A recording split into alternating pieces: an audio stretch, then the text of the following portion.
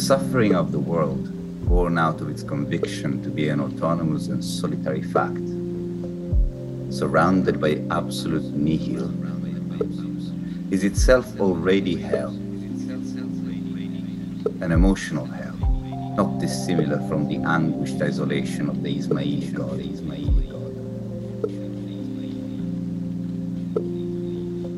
It is there, in hell, that worldly powers can threaten a subject with metaphysical annihilation. So to break and to submit them to the diktats of their own laws.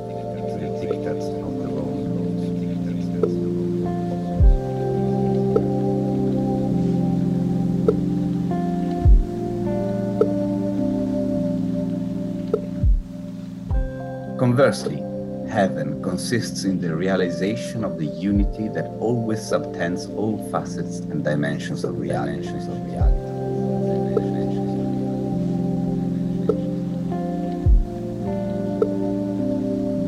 Rebels always depart from heaven to launch their incursions into the world, ambushing and striking the parameters of objectivity that worldly powers impose as natural laws.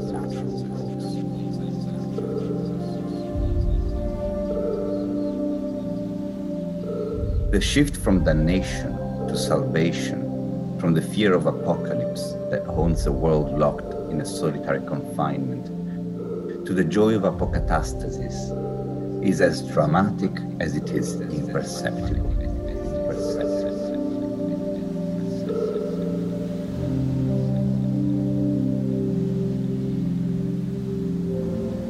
The universal transformation engendered by a shift of perspective towards reality is a cosmic redemption that carries little material trace.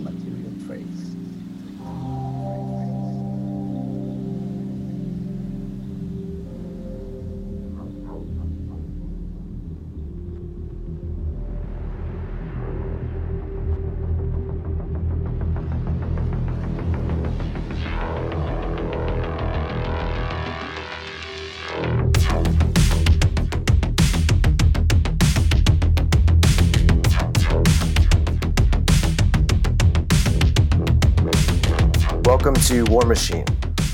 My name is Matt, and about a week ago, Petra and I spoke with Federico Campagna about his most recent book from Bloomsbury, which is called Prophetic Culture, Recreation for Adolescents.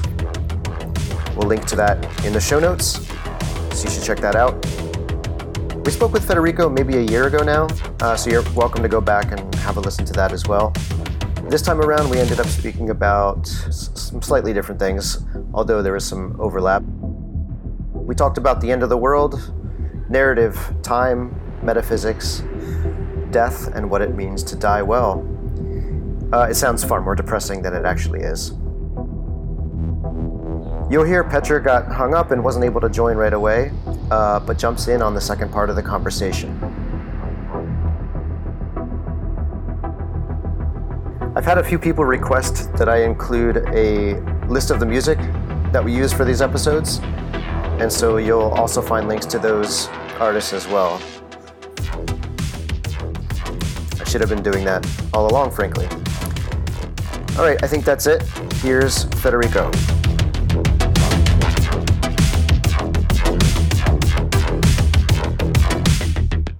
Oh, there you are. Hey. How's it going? Tired, man. You? It's been a long day already. Oh yeah? Why's that? Yeah, it's tough work. You? Well, it's 9:00 here. I just got done rushing my kid over to kindergarten. Yeah, that's how I started my day too. It's madness trying to get him dressed and out of the house. You know, my mom was a single mother and she had 3 of us, and I'm just like, I don't know how she did it, frankly. Did she have a stick? She had spoons. That might be the secret, you know. Yeah, we did it, but we can't do this anymore. Yeah, we broke many spoons on our behinds growing up. Exactly. I don't think it's legal anymore these days, though. Well, okay. Yeah. So we're waiting for Petra. Yeah, she should be on momentarily, but maybe we can get started. By the way, did you see there's a volcano erupting in Spain this morning? Yes, is it still the same one? I guess so. This is the first I heard of it. Yeah, it's been erupting for a few days. It has destroyed. Oh, I didn't know that. Well, it shows how much I'm tuned into what's happening in the world. But yeah, I saw a live stream of it this morning, and the sound, even from several miles away, was incredible. This low rumbling, like the earth really had something to say.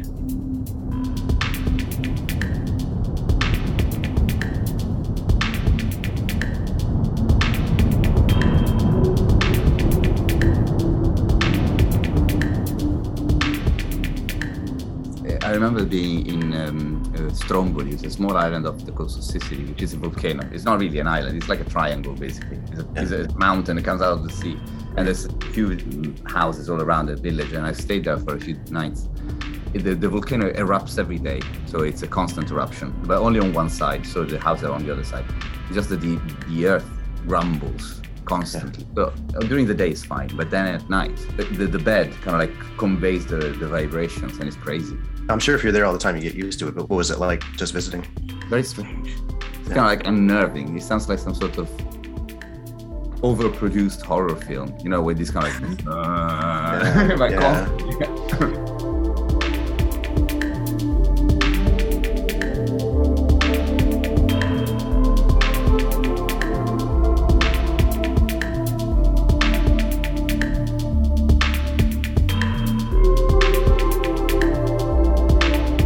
So yeah, you have a new book out from Bloomsbury titled Prophetic Culture, Recreation for Adolescents. It's a wonderful book, very rich, filled with lots of interesting ideas. I actually got mine quite late. I think there were some delays in production having to do with COVID, etc. But yeah, I finally got it and read it a few weeks back. And then knowing that I was speaking it today, I took another look at it yesterday, and I was really struck by how apocalyptic. There's a sense of fatalism, perhaps, about the end of the world here, even an acceptance of it, as though this is just kind of something that happens from time to time, right? And a big part of this book, as I understand, wants to consider like the intellectual or spiritual work, perhaps, that is necessary in a post-future scenario. So anyway, if there's something in there you want to respond to, but one of the things I'm really curious about is, who are you writing this book for? Yes, as you pointed out, the book does have an apocalyptic tone. But I would say more precisely that it has an apocastatic tone. What is the difference? Apocalypse has to do with the end of the world and the final judgment of all things. So it has to do with a world coming to an end and a bench being set by the judge, the great judge, to decide who is going to pass and be among the blessed and who is going to be among the damned. So there is a moral implication about an apocalypse, so to say, at least in the way we understand it.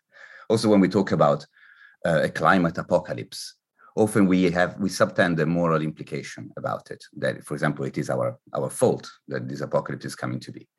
When we talk about the end of great civilizations, the apocalypse of the Roman Empire, for example, together with, for example, Gibbons, we might think that fundamentally it happened because they deserved it. Now, in the way in which I see the end of the world in this book, I leave aside any moral consideration about the fact of whether we deserve as a world, and I would specify what I mean, as a society, to come to an end. I just observe that in history, societies, civilizations, ideas about reality, what I call a world, come and go. It is normal for a civilization, which is not just a series of economic and social structures, but it is a particular hypothesis, a particular idea about what the world fundamentally is, what kind of stuff makes up the world, whether materials, immaterials, what kind of populations populated, whether angels or molecules or passports. So this general hypothesis is what is fundamentally a world and a civilization. I just consider neutrally, so to say, that in history, these hypotheses have come and they have gone. My own personal background coming from the south of Italy kind of gave me ample demonstration that that is the case.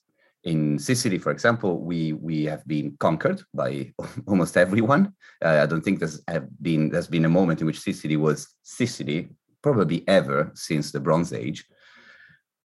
But we have also seen, because of that with the passing of different dominations, often also different worlds were passing through the island, different ideas about what it means to be alive, what the world fundamentally is, and so on and so forth.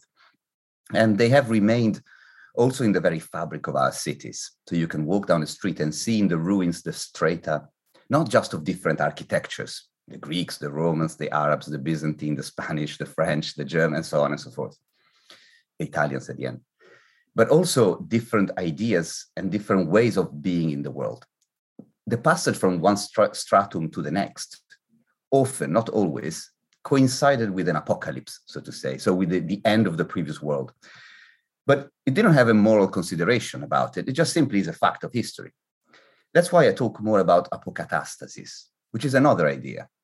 Apokatastasis is a way of looking at the end of things that doesn't stress the moral implication of it, but stresses the fact that whenever things come to an end, they don't fall into nothingness and disappear, but they are all reunited into one. So for something to die is to fall back into the great storehouse of infinite possibilities from which people with their imagination take out individual possibilities of life and then replicate them. So it is apocalyptic on the one hand, but it is not doom and gloom, so to say. But more specifically, the way in which I look at this apocalypse puts its accent on two aspects. The first has to do with apokatastasis, so the fact that worlds, civilizations fundamentally are hypotheses about reality, each of which gives us a particular world in which we live and we do certain things. And they all come out from the great storehouse of infinite imagination, what used to be called back in the days God's mind. Or we can call today the infinite imagination of the human or of awareness or consciousness, whatever you like.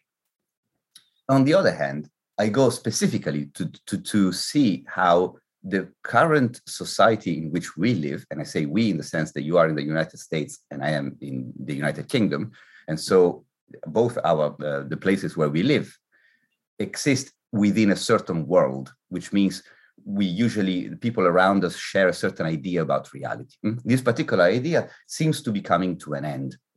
Once again, not because of any particular moral consideration, but simply because it is normal that these kind of things come to pass. Yeah. There are indications that point to this.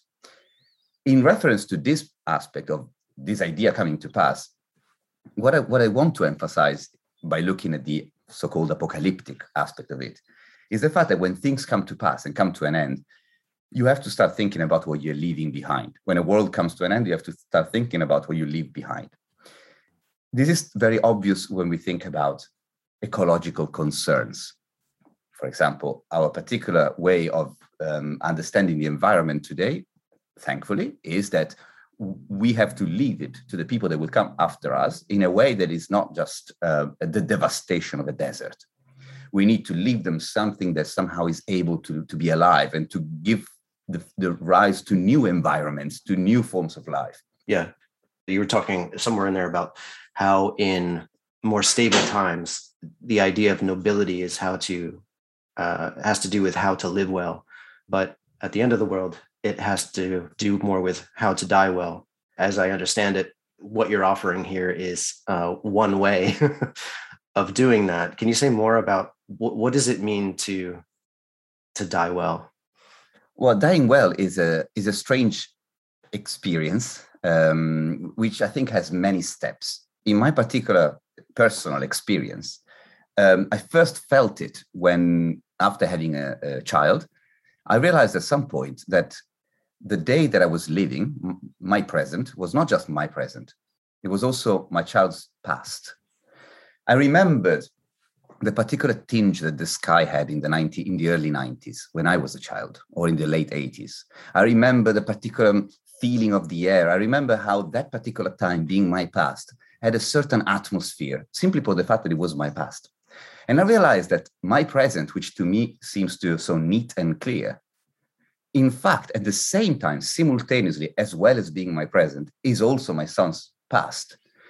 And it's very different. That very same day in my son's past is different from how it is in my own present. Right.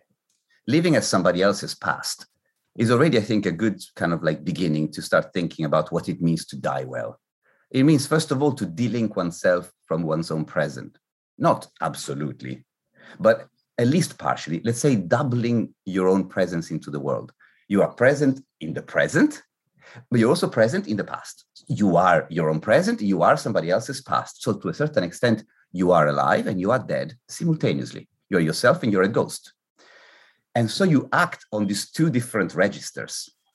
As a writer, you have this experience sometimes, depending on what you write, of course. If you write journalism, maybe not so much. If you write literature, probably much more, or poetry, that simultaneously you are intervening, so to say, in the literature of your own particular time. But at the same time, you're writing a book that, whether you like it or not, will have to speak to whoever picks it up, whenever, in 50 years' time, in 200 years' time.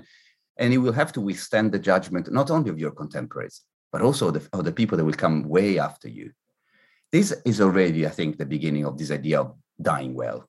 Yeah, that idea of like doubling your presence, where you are living both in the present and at the same time in the past, seems to entail an incredible act of imagination to kind of do that well. And as you say, it entails a kind of discontinuity, right? Because you can't in reality be in both at the same time. Exactly. In fact, one of the things that you write about is that no two subjects can inhabit the same time unless they sing the world as a chorus. The same past, present, and future will take shape for them only as long as they shall be singing in metaphysical accord, which there's a sense of performativity there and makes me think of the importance of repetition and ritual. And like, I know you're using the singing thing as a metaphor, but it got me thinking about actual singing and where I've kind of encountered that thing before, where everyone or mostly everyone is singing, literally singing the same song, the same melody, or like harmonizing if they're able to do that. And I can't help think of growing up, going to church where several hundred people doing exactly that. I've just become more and more convinced that there is magic to be found in a group of people singing with one voice, moving together to the same rhythm, occupying the same time segment, maybe you would say. For me, that's an act of world making. It just makes me think whatever comes next, however we want to think about recreating the world, song will be important to that. I had a similar experience that you had, because I spent my own childhood in a choir, singing for many years until my voice changed. And at that point, I started studying flute and then guitar. So yeah, music has always been a part of my own life. And also in that sense, then I use that particular metaphor because I had like you said, I had a first-hand experience of how that is the case. And when you sing in a choir, you have this situation in which potentially you could sing anything. So whatever you are singing is conventional. There is no necessity to that particular singing. Then you and the group of people decide to sing that particular thing, and you are agents in that. It's your decision altogether to sing that. But after a little while, especially I used to sing a lot of religious music, so Palestrina, Monteverdi, kind of like early Baroque, Renaissance music. You have this feeling of entrancement. You get entranced into the music, and then the music somehow leads you. At that point, like, you're no longer so actively the agent of the singing, but you start being sung by the music yourself. Sounds much more mystical and esoteric than it is. It is a normal experience for anyone who has a band and does a jam session after a while, for example. Yeah. And so that is quite similar to the way in which people make world. With the difference, of course, that when you sing, you are very aware that it is a particular activity that you're doing in a particular time in front of an audience and so on. And then you realize that even when you are entranced, it's just temporary. Then there is so-called real life. When you make world, you don't have that possibility. You tend to be entranced completely. Now, maybe I would like to explain a little bit what I mean when I say when you make world, because it might not be immediately clear. The fact is that when we look around ourselves in any moment in our life, we create the environment that surrounds us. This is obvious if we think about it. Of course, the room that you see outside yourself, you're actually seeing inside your mind, so to say. Whether the mind is localized in your brain, that's discussable, but let's imagine the mind is a locus, is a place. Perception is then localized within. And then you project it outside as if it was outside of you. That's how you deal with it. This is, of course, the indication that the world you inhabit has an artificial quality to it. It's not natural. The difference being that natural would entail that the world is always and already there outside of your mind, the world as you perceive it. Artificial means that if you are perceiving it within, then by the very fact that it is within your perceptive abilities, within your cognition, within your act of ordering the world or ordering your perceptions, then you are at least in part a co-creator of it. So it is at least in part, or possibly to a great extent or to a full extent, artificial. So in that case, when we talk about making world, I mean it literally. Each of us provides themselves with the environment where they live by artificially creating it within their mind. So each person has a different world, because the mind, according to some philosophy, is collective to the extent that there is only one mind with many different instantiations. But in our experience, I can say for certain that my mind is mine. I cannot say for certain that your mind is equal, is the same, identical to my own. They might be different.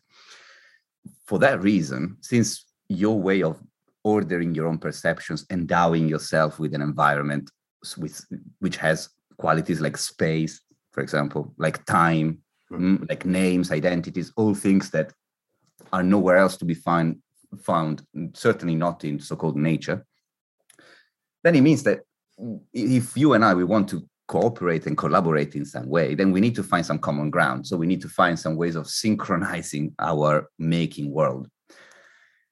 And that's when we start creating common shared worlds. We call them, in the book, I define them in their biggest possible instantiation, when these worlds are very, very large and they are shared in common, not because necessarily every person believes in them, but because they are used as if they were common. Right. Then they become civilizations. General hypothesis about how should we order time, how should we order space, what should we deem as existing or non-existing, and so on and so forth. As part of this activity of making world, one aspect of it is the activity of making time. And that's where I talk about singing and rhythm a lot. Yeah. Time itself, as metaphysicians and scientists also know, is not something that exists in the way that we imagine objects to exist by themselves. Time is completely artificial. It doesn't have an existence of its own outside of the experience of somebody ordering it, perceiving it, counting it, said Aristotle. There is an element of that, observing it. It's entirely dependent on that. And I consider it in particular as entirely dependent on this general activity of making world. So I get to the point of defining time itself as the rhythm of the activity of making world. Let's imagine that making world is a narrative. It's like singing a story, reciting a story, or as they did in antiquity, singing a story. The particular cadence, the particular rhythm, the particular intonation, but that is the time, the time for that world. And so, we find already the notion of music and rhythm as a constitutive component of our everyday metaphysics. Both in the metaphor and also quite literally if we understand metaphors as ways for us to understand things that in themselves might be irreducible to specific, clear concepts. The ideas of singing and time and rhythm, that all kind of brings that together in a way that is meaningful. There's another metaphor that you don't really develop very much. It was almost a throwaway line. You say the act of worlding requires constant mending. And that got me thinking, it just immediately brought to mind something that Mark C. Taylor writes. I mean, he's writing in a deconstructive mode, he's a Derridian and such, but he says the task of the tailor is to cover rather than stitch, to veil rather than unveil. For Taylor, it's not this ex nihilo situation, right? The text, or maybe in this case, a little closer to what we're talking about, the grammar of worlding is something that is stitched together from the tissues of previous worlds. So I'm just kind of really curious about this idea of creating a world out of nothing. What does that mean? Well, on the fact of mending and what in particular you were commenting in terms of veiling, somehow creating a shroud or a veil over things to make sense of them. This is, of course, already in the very word to reveal. When we say to reveal something, we might be maybe tempted to believe that the word derives from the same as to unveil something. So you unveil the truth, you reveal the truth. In fact, revealing and unveiling are one the opposite of the other. Unveiling has to do with taking away the veil, but revealing has to do with putting back the veil on. Revelum. So to put back, revelare, is to veil again. So in what way can we understand the fact that, for example, the book of Revelations has to do not with the taking away of the veil, but with the putting the veil on top? That's because to make sense of things in the way in which we understand sense, so fundamentally in a narrative way, which could be conceptual or mathematical even, but that somehow is related to a linguistic quality, a literary quality, for example, creating characters and objects. Concepts themselves are literary characters. So having to do with sense, having to do with language and this narrative activity has to do with the fact, with this activity exactly of revealing. So putting over bare things, a veil of narrative, a veil of language, which is the place where we can see sense emerging. It's a bit like coating a mirror, you know? The moment you coat it, really, then the image comes out. Right, but the thing with the mirror is that you're letting the metal shine through too, right? You're not completely covering it over. It's obscured, but it's not completely opaque. Oh yeah, exactly. In fact, it is a veil. We don't say to entomb the truth. We say to reveal the truth. Like, it's not entirely entombed. It's not like buried in the ground. It's veiled. And this is the quality that I find in particular in what I call prophetic culture. Prophetic culture is a particular way of revealing things. So talking about things that are impossible in themselves to contemplate in their naked truth. For example, existence. But they can be discussed by revealing, so by veiling them within a narrative coating, which means sense, which means culture, which means language. But then we have to be careful to veil them. A veil is thin. You know, it's by definition a thin veil, you know, like a shroud. It's something thin that reveals that, and in the sense also that lets you see through it a little bit, at least the shape. Yeah. The particular form of culture that is capable of doing that, coating without bearing its object, is what I define as prophetic culture. A lot of contemporary culture, on the other hand, has the pretense of substituting itself to the truth, to the extent that we might mix what we say, our linguistic productions, whether scientific, political, like citizenship, financial, like the existence of money, we mistake them as facts of nature, as things that really, truly exist exactly as they are. I would say more like literary in the sense of like a literal interpretation. When you understand something, the letter of it, without moving forward. This literal interpretation of the world in which we think that things like citizenships, for example, money, these are identities, genders, these things actually exist. So they're not just a narrative veiling to try to have a relationship with something that is completely beyond them, ultra metaphysical. But no, we usually think, well, these are real things. You know, we have to deal with these things because, you know, the economy, that's a real thing, the financial economy in particular. Now, this is a mistake. This is the difference between revealing and bearing. Well, this is like bearing the ineffable heart of reality. So that thing which doesn't fall into language and concepts, bearing it so deeply that you completely forget about it. Yeah, I think culture does the opposite. No, that gets into. I think we touched a little bit on this when we talked last time, but kind of through the language of the idol and the icon. And Petra just texted me. She's hoping to jump on in a few minutes, but I know she's very interested in sort of like Russian iconography. She'll probably have something to say about that. But I was really curious about this idea of the. I mean, you've already mentioned prophetic culture, but the sort of constitutive elements that make that up. And you talk about this contradictory hybrid thing called the tetrapharmakon. So can you talk a little bit about that configuration and why that's important for what you're up to?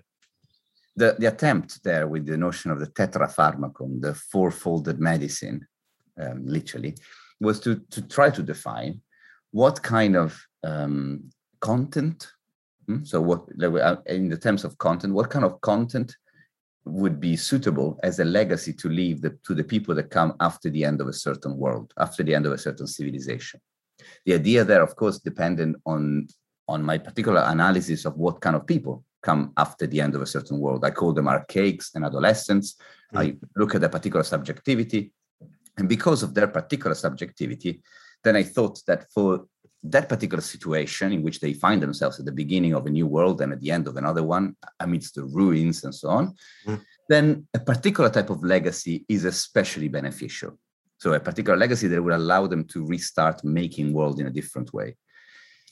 And to create that legacy, I was trying to combine, as a four-folded medicine, elements coming from different experiences that we have developed over the past few thousand years in terms of making world. Now, we can put together things that come from very different eras in history, even for us today, when we start to understand ourselves as the past of somebody else. If we understand our present time as the past of the people that will come after us, we will become the past together with any other past. The past is all simultaneous. 10,000 years ago, 2,000 years ago, 50 years ago, now, from the perspective of somebody coming into after our own time, we are all equally past, in the same way that to the experience of many, Gilgamesh and Nectanebo the pharaoh, they are more or less in the same fog of the past. And so we can deal with and take stuff from the ancient past and from the recent past with ease because they happen somehow simultaneously in the past. The figures that I suggested to take, the metaphysician, the shaman, the mystic, and the prophet, they come from different moments and different eras in time. The metaphysician in particular is best exemplified by modernity. The shaman is best exemplified by forms of worlding that historians for a long time described as archaic/primitive.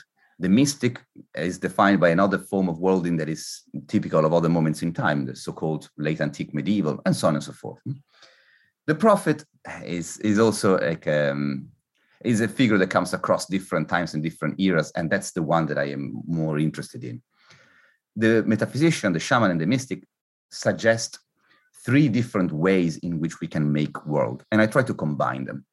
And to bind them together into a message, into a legacy to leave to the people that come after us, I had to think not only of the content of this legacy, so the particular suggestions about how to make world, in the interest of people that come at the beginning of a new world or at the end of an old one, but also a particular coating, something that would allow these three things to stick, but also that would allow this message to travel across the end of a world and the beginning of another one, and to be absorbed, so to say, by the people that come. It's a bit like a medicine, in a sense, literally. The coating of the medicine and the elements that enhance absorption by the organism is the prophetic element, which does not so much have to do with the content, but with style, the cultural style in which these contents can be conveyed. Yeah, the aesthetic element is a thread that runs throughout. You said something in there, again, about how the past is always already the present, which sounds to me like a kind of afterlife. I'm already convinced that this is the afterlife, but I won't get into that. But one of the things that you talk a little bit about with this prophetic element, it's not so much about a divinatory, although that's there. It's not primarily about a divinatory impulse or task, right? It's in the first place an existential one.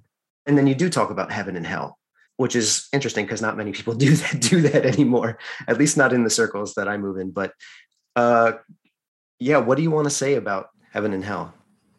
The prophetic quality of the type of culture that I try to analyze in the book, and then also to suggest to embrace, to reshape our contemporary culture of production in the interest of sending them across the end of this world, doesn't really have much to do with divinatory abilities or telling the future or anything like that. The quality of it has more to do with, as you said, existential, but also metaphysical concerns. Let me explain.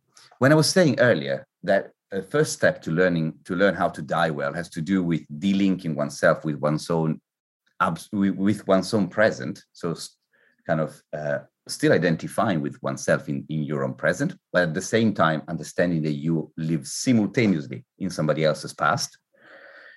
The result is that you start being a bit detached from both, and then you are somehow at the crossroads between these two. That's the kind of position that is typical of the prophet. not in the sense of being only at the meeting point between different times. And that would, for example, allow you to see into the future, or to see into the past or the present with the same ease. But at being at the crossroads between different times, so delinking oneself from one's own world and understanding that there are other worlds and trying to speak also in a way that speaks to them, but also keeping one foot, so to say, outside of all the worlds, trying to a certain extent to include within your own viewpoint the awareness that worlds are artificial creations, that worlds are narrative creations, trying to embrace that narrative quality, their fictional, artificial quality, and trying to include within your viewpoint the fact that there is something outside of that narrative that you cannot include narratively, of course, but you should also not completely forget. You should reveal, once again, rather than try to deny or to bury entirely. So this is the prophetic aspect of that message. I know you've done some work with like video games and stuff like that, and the way that you're just describing this process of world making and stuff makes me think. I'm curious how much your work with video games comes through in this work. And the other thing was that thing that's kind of coming through, that's neither an abyss and it's not a closure of meaning, the ineffable maybe. Is that something that can be built, in your opinion, to a video game? I'm not entirely sure that it can be built into a video game, in the sense that when I talk about the ineffable, I don't mean a divinity that flies about. What I mean is, in particular, is, I think the simplest way to reveal what I mean, as in to try to explain using some narrative, in this case a concept, is through the concept of existence. When we understand existence, the fact that things are, before they are in a particular way, before they are particular things, but the very fact that anything, material, immaterial, to a certain extent can be said to exist. And then the impossibility of defining what we mean by it exists. We can define where it exists, how it exists, with what, under what form, and so on and so forth. But that it exists, that is just outside of the limits of our language. So that is the ineffable, in the sense that it is something that is within reality. To be honest, that is reality. To the extent to which reality is that. And then to the extent of what reality is, a particular reality made of particular things and so on and so forth, is the world, is language, is creative and so on and so forth, artificial. But to the extent to which things merely are, that's ineffable. Now, in the case of a video game, the ineffable is already there, to the extent to which we realize that that world of the video game exists somehow, but it exists. It is enlivened, it is traversed, it is held up, it is grounded on existence in some form. And we understand, if we start thinking about it, that this existence, although it is blatant, it is the most visible thing of all, is at the same time the most invisible thing of all. This is how, for example, Hermes Trismegistus was talking about his idea of the ineffable divinity, saying that God, he calls it God, is the most visible and the most invisible of all things. So in a video game, there is no need to insert it. It's already there. What you can insert, if you wish, is reminders. Same as in the world. There is no need to insert the ineffable in the world. It's already there, whether we like it or not. Inserting reminders, that is effective. For example, it could be done as forms, as glitches, for example. So sabotaging to a certain extent the smooth operation of the video game, or to reveal that there is something beyond it. That's the old Heideggerian trick of the broken hammer, so to say. So sabotaging what today is understood as the glitch. Sometimes it's understood in Heideggerian sense, sometimes it's not. Or it could be done also by the particular poetics of the video game, the way in which it could be interacting with things outside of the game itself, with real life to a certain extent. There's another good trick to explain mystery. Think of Stranger Things and the interaction between Dungeons and Dragons and the reality of their life. So there's many ways of inserting creatively some reminders of this ineffable presence. The necessity of inserting it is not there, because it's already there. Otherwise, nothing will be there.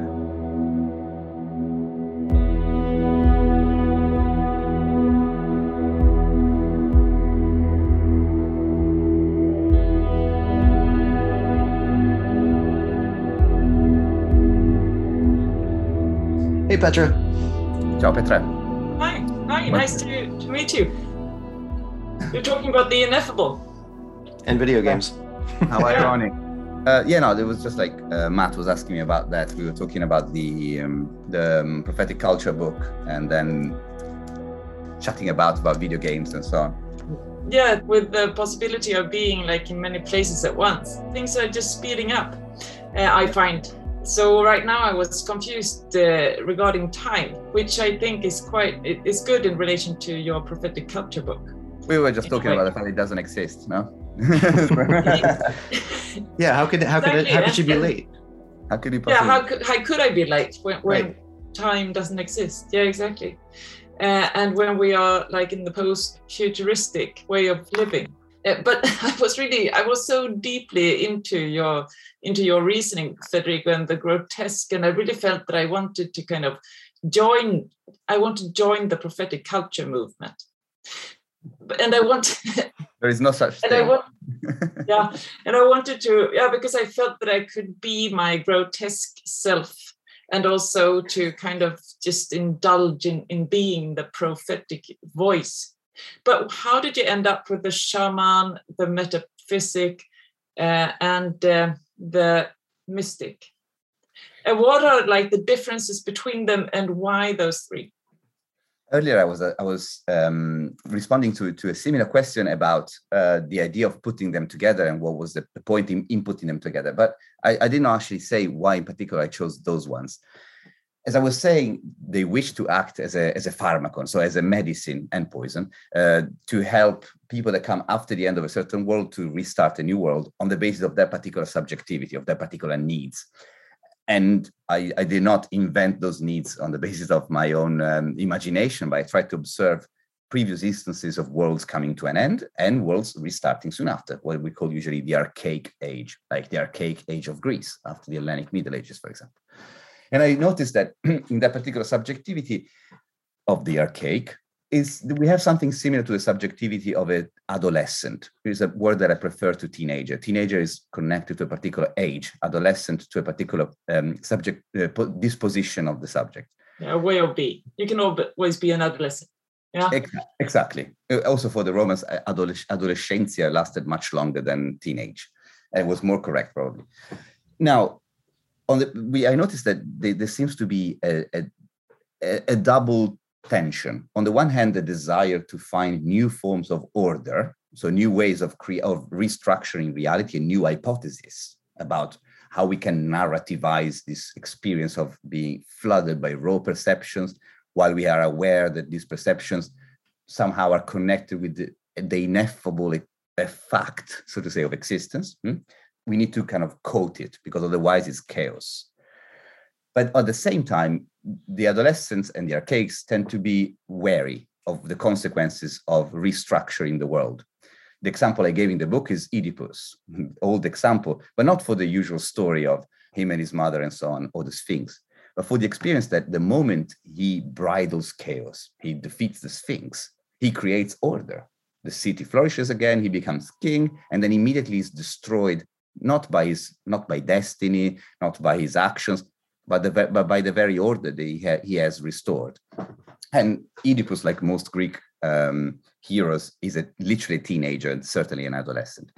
So to cater for these two opposite requirements, I combined the metaphysician, the shaman, and the mystic, and then the prophet as a kind of general coating to bind them together. The metaphysician is the one that creates real order, is the one that is the cartographer, is the one that maps things fundamentally. The shaman that stands for the factuality. Yes, the metaphysician is the one that basically puts things in their place, has to do with the cataloging of things, to making sure that we are endowed with a world which is ordered, where things are separate, identities are separate, logic is possible, in the way that we understand it, for example, Aristotelian logic, not non-contradiction, all these things. That's what a metaphysician does. It's a particular way of making world. It's the way that is more prevalent in contemporary Western societies, for example, at the moment. The shaman is a different way of making world. So here I'm using, of course, particular characters, particular figures as ways of making. It's not the shaman, it's the shamanistic approach, so to say. Yeah. And the shaman has to do more with regulating the flow. So not so much with cataloging things, but regulating the flow of mutations across the world, within the world, but also regulating the flow that comes from between the world and what is outside of the world. When the ineffable sometimes break through the constructions of language, you might have this disquieting experience of chaos. And the shaman not only regulates the flow of mutations within, but also patrols the border, so to say, between ineffability and language, eternity and time. Would Giordano Bruno be a shaman with his bonding? Giordano Bruno is across a few of these, to be honest. Yeah. I think is closer to the prophet in the sense. Yeah, it's the prophet. Not so much because of what he says, but because of how he says it. The way he says things has that particular narrative power, which is also the reason, not so much why he died, but the reason why he's still alive. I mean, dying, that was an easy feat. Remaining alive, that was difficult. So I would place him more there. While there's a third figure, which is the mystic, that has to do with another form of worlding, which is let's say the pendant, the goes together with, and it's the opposite of the metaphysician. The metaphysician is inside the world and orders it. The shaman is a little bit in between, still of the world. The mystic is from outside of the world entirely. He is completely a foreigner in every land. And like, for example, when in the Gospel according to John, Jesus Christ says himself that, I've taken you from the world. You're no longer of the world. This mystical element comes through in the sense of that the mystic does not belong to the world, belongs to the eternity, doesn't belong to time, belongs to ineffability, doesn't belong to language, and so on and so forth. So in a way, it is an agent of chaos, if you like, much more than the metaphysician, but from a perspective where chaos and order are dissolved. So you see three influences that are complementary, very much, and opposite. And this idea of keeping them together in a coincidence of opposites required the fourth one, the prophet, which is capable with its song, so to say, with its speech, with language, with narrative, to keep together the coincidence of opposites of these three different approaches. Do you have all of these three figures inside of you? Have you experienced those kind of positions? I think, like many people that write philosophy, let's say that I am more like a pair of glasses than a pair of eyes, in the sense that I try to suggest and provide ways of looking at things in a certain way that don't necessarily mean that I am like that. Because I was also struck by the style in which you break certain rules when it comes to writing a book, but I think it's consciously done so, like not ending a chapter with a quote, beginning your book by saying what you're going to say, and then you say it, and then you wrap it up, those kind of things.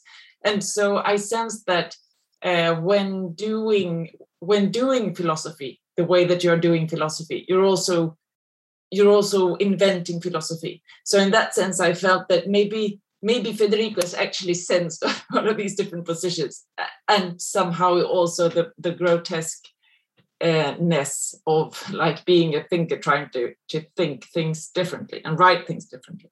Yes, in a sense, yes. But let's say that I have experienced these things myself to the extent to which, for example, a theoretician of music has to be a musician, but doesn't have to be a fantastic musician. It's enough to be a decent musician. So you're not a great prophet, but you're a prophet. No, I think you need to be able a little bit to play the instruments to be able to relate to the music. You're a theorist, not a performer. Yeah, to a certain extent, even though I'm not a very good performer, but I do have some familiarity with the things that I discuss by necessity. Otherwise, I wouldn't be. First of all, I wouldn't even think about discussing them, but also I don't think I would be able to, because relying on literature, especially when you come to elements like mysticism, which defies literature, or shamanism, which doesn't rely on literature at all, unless in the hands of an anthropologist, then it becomes impossible. So yes, there is an element of that, but and to a certain extent that, so to say, guarantees of the fact that it can be done. I don't wish in any way to present myself as the epitome of any of these things. Let's say, once again, I'm more like a theoretician of music rather than a musician or a composer. But as I said, it's like a pair of glasses, more than like the eyes of a great artist. I'm wondering who you think is best suited for this task of world building, right? Because I don't suspect that it would be the philosophers and the theologians. Because of the aesthetic impulse of your book and the way you sort of foreground it, it makes me think like maybe we should be listening more to science fiction writers and reading more comic books and stuff like this.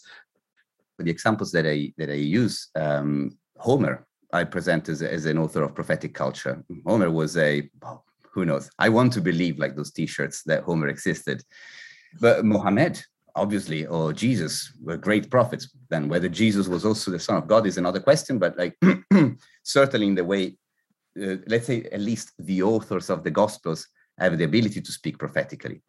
But also Plotinus, the great philosopher Plotinus, of the founding father, so to say, of Neoplatonism, certainly is a prophet in that sense. One was a philosopher, one was a poet, one was, well, who knows how to describe exactly either Muhammad or Jesus professionally. So to the extent to which people attune whatever production they do to a particular register with a particular viewpoint, with a certain distance, first of all, between who they are and where they are and the voice with which they speak, I think that's the first immediate thing, to de-link to a certain extent your supposed identity, localization in space-time, and the voice that you convey. Then to that extent, it is possible to start moving towards a prophetic register of cultural production. You can find it in architecture easily. There are certain types of architecture that have prophetic qualities in that particular way. Paul Valéry, when talking in the book Eupalinos, or The Architect, talks about buildings that sing. And it gives a particular notion of the way in which architecture can do this. Certain types of music have the same ability, and so on and so forth. So I would say, rather than it is a particular register than a particular form of creation. So what I heard you say, Matt, was that perhaps those who can create worlds today would be the science fiction authors, or perhaps the video game creators, or those who can think outside, or think the mystic, the shaman, and the metaphysician together. But what I'm hearing you saying now is that the prophet is also someone who's not kind of consciously creating worlds, but who's kind of making worlds happen. And to that extent, you can't be kind of an author who's like conscious of your own creativity, but you have to believe that you're Jesus, so to say. No. I say in the book that the prophet is not a creator, is a position towards the world. It's a particular way of conceptualizing reality or ordering reality in your mind. So to the moment in which you take a certain stance towards reality, for example, you are capable of seeing the world around yourself as containing ineffability as well as language, eternity as well as time, and so on and so forth. This is the content, of course, of the book, but also of the previous one. To that extent, you are a prophet, whether you like it or not. And you can be just, for example, a parent. You cannot write anything. You're a parent, you live in a certain way, you have an influence on your children in a particular way, and the influence that you have on them is just de facto prophetic. So you don't need to be a video game designer or anything else, or Jesus Christ. You could be anyone with a particular stance towards worlding, because the metaphysical attitude that one has towards worlding already influences the way in which you do anything. The behaviors are based on your notion of sense. You do things that have sense. That's why everybody does good. Nobody does evil willingly, obviously, no? People make mistakes, but nobody's evil, because everybody acts according to the senses they perceive. On the basis of their sense, the sense has to do with their metaphysical stance, first and foremost, let's say, is the basic foundation of the game. So by modifying that, sense is modified. By modifying your idea of reality, sense is modified and behaviors are modified accordingly. And also aesthetics, artistic creations, and whatever else you do. You don't have to be, as I was saying, Jesus. Also in the sense that, of course, being a prophet. I'm very relieved to hear you say that, by the way. But being a prophet also is a way of depotentiating yourself. Like the case of Jesus is controversial, of course, because according to a Christian view, Jesus is not a prophet; is the Son of God and so on. But if we imagine another typical prophetic figure, Moses, for example, Moses is just a guy. That's it. In the book, I also point out with a stutter, which is an important aspect of his being a prophet. So it doesn't require any particular divinity or moral standing or purity and so on and so forth. You don't have to be an exceptional person in that way. You have to have a particular outlook towards metaphysics, and the rest does follow. I think what I meant by saying you have to believe that you're Jesus is that you have to kind of inhabit that space. It's not about that kind of distant creating of a world, but you have to kind of embody it and just be. That's what the position requires, that you can't help but world. I would say more modestly, for example, the way in which narrative creations, for example, function.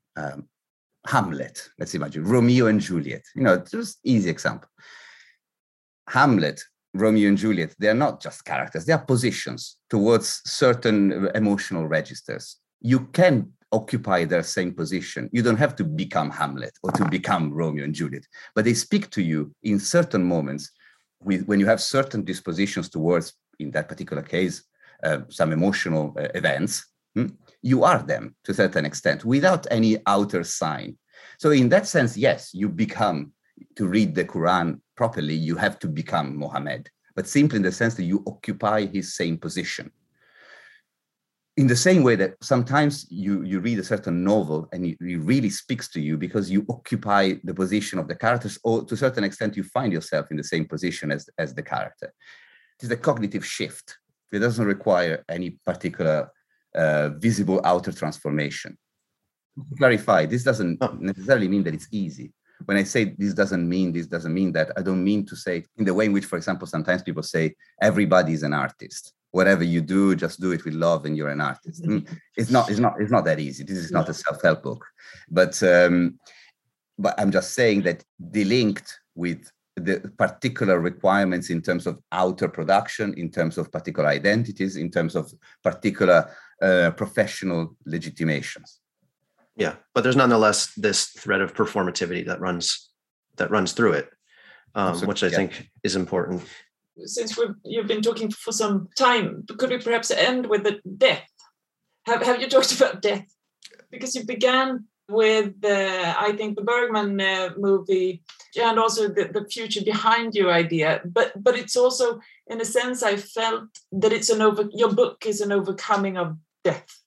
And I was fascinated by the way in which you embraced the Islamic, that trajectory within Muslim faith that has a way of handling and kind of postponing and yet embracing death, and the way in which you elevated the squire in the Bergman Seventh Seal rather than the knight.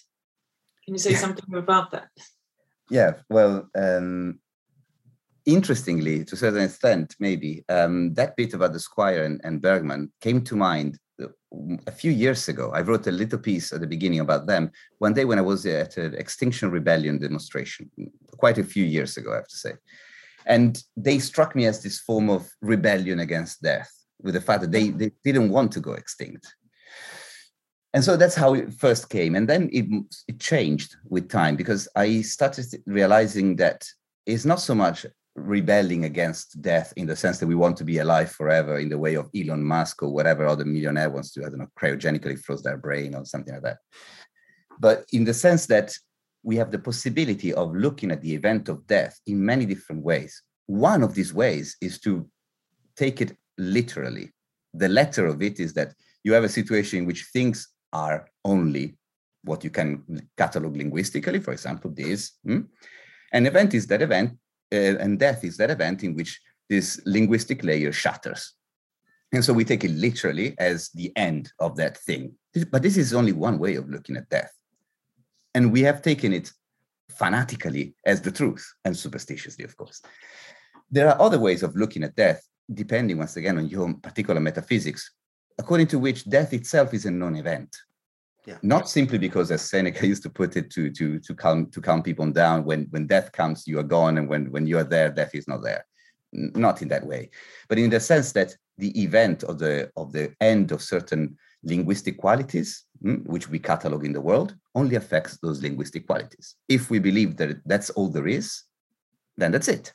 But if we realize that, of course, what we can apprehend and catalog and name cannot coincide with the totality of existence, it would be an incredible coincidence if the entirety of the universe was created precisely to match in its foundational basis exactly our cognitive abilities, to the point that our language really captures it.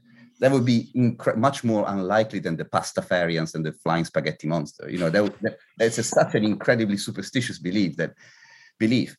Of course, then we have to realize that beyond language, there is something in reality. And of course, death being an event that befalls specifically language, death as we conceptualize it is specifically a linguistic event, then it is not affecting non-linguistic entities. In that sense, as you find in the Corpus Hermeticum, for example, death itself does not exist.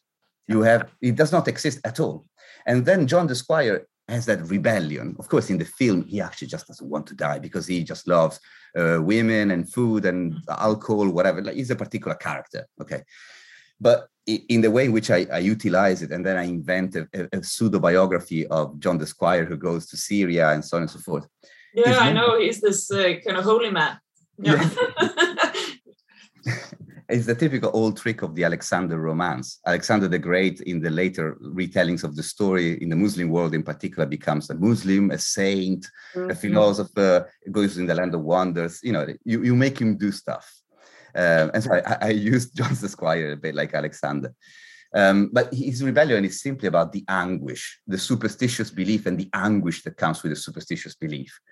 The attempt, of course, is similar, mutatis mutandis, of course, and at a different level, what Epicurus tries to do in De Rerum Natura. Because Epicurus utilizes his particular tetrapharmacon, which is an Epicurean borrowing, of course, mostly to calm people down, to tell them, like, the thunder that you hear is not the gods being angry at you, just there is a crazy superstitious belief, relax, okay?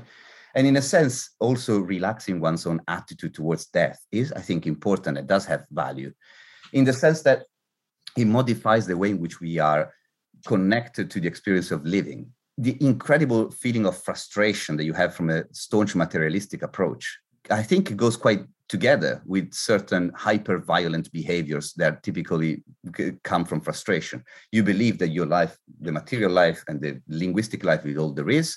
It is an absurd cruelty to bring you into the world and to subject you to this shambolic charade. And then whatever you have achieved, to take it away. And then, of course, as you approach the end, any person endowed with sense would just try to release their frustration by destroying as much as possible of the world around themselves. It is a good behavior in the sense that it makes sense. But it depends on one's idea of what death actually constitutes. If we have a modified, different idea, things change. Of course, if you have an imagination that after death there is another life in which you are judged for your sins and all that kind of stuff, you modify your life in a certain way. If you think that afterwards there is a cycle of reincarnations, then you modify it in a certain way. If you think of death as a non-event, then you modify it in another way. I guess I will kind of go back to what I was saying earlier about my idea of this being the afterlife, because I do agree with you that this is something I've come to recently, that death has no real existence as such. I guess I'm too much of a Nietzschean. I've onboarded the eternal recurrence. So yeah, this is it, but it's this every time for eternity. That's the challenge. So you're kind of reincarnational Nietzschean, Matt. I didn't know that. Something like that. I haven't really spent much time putting those thoughts together, but I really do. I like that idea of death not being something that comes at the end, but something that's experienced within life. And having died a couple of times, I'd say I don't recommend it.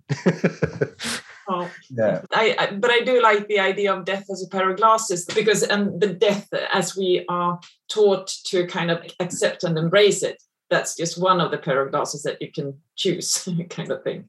Absolutely. Which is very limited. Yeah, and also to comment on what Matt was saying about the eternal return. Interestingly, there is a way of keeping the two together. It was theorized by Emanuele Severino, a philosopher who passed away not long ago, about maybe 2 years ago. He had this notion he had a very interesting thing. He was basically a Parmenidean. So he believed that being is, non-being is not. Okay. And on the basis of this, he basically goes against our understanding of things at the moment as things that can come out of non-existence, exist, and then fall into non-existence. So being born, being alive, and dying. Okay. Right. There's a movement in and out of existence. He says, if we use that notion, then we are contradicting ourselves, because then existence will be something that at some point isn't, at some point is, and at some point isn't again. So fundamentally, existence would be, for the most part, for the almost totality, except the glimmer, which is the present, would be non-existence. So what kind of existence is that which isn't the vast majority of itself? And of course, he comes to the idea that then everything is eternal. Things existing can exist only to the extent to which are eternal. Anything that exists eternally. But not only, he says, in general terms, but also specifically, because also this particular moment, on this particular day in which we are meeting, and this particular situation, being an existent, is eternal.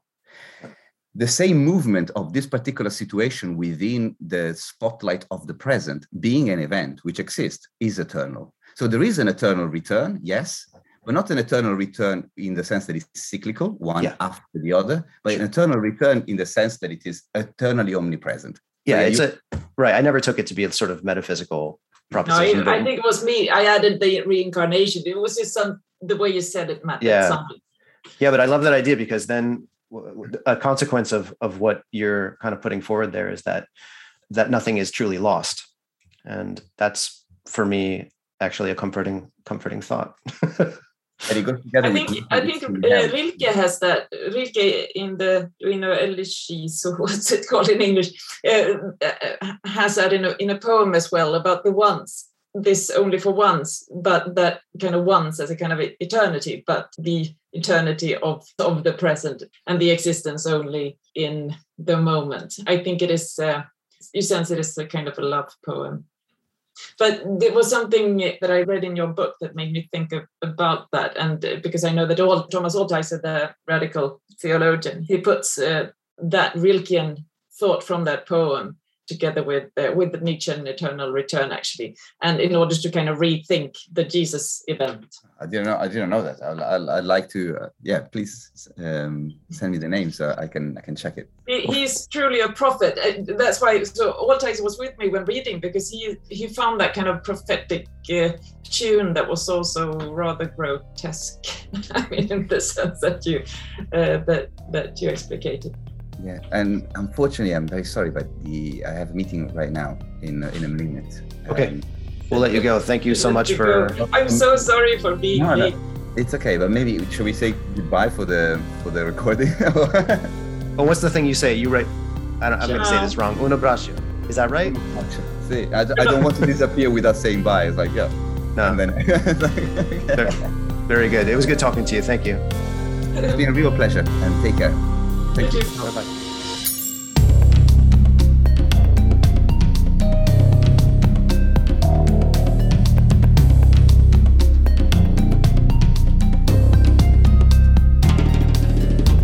Thanks again to Federico for speaking with us. Again, much appreciated.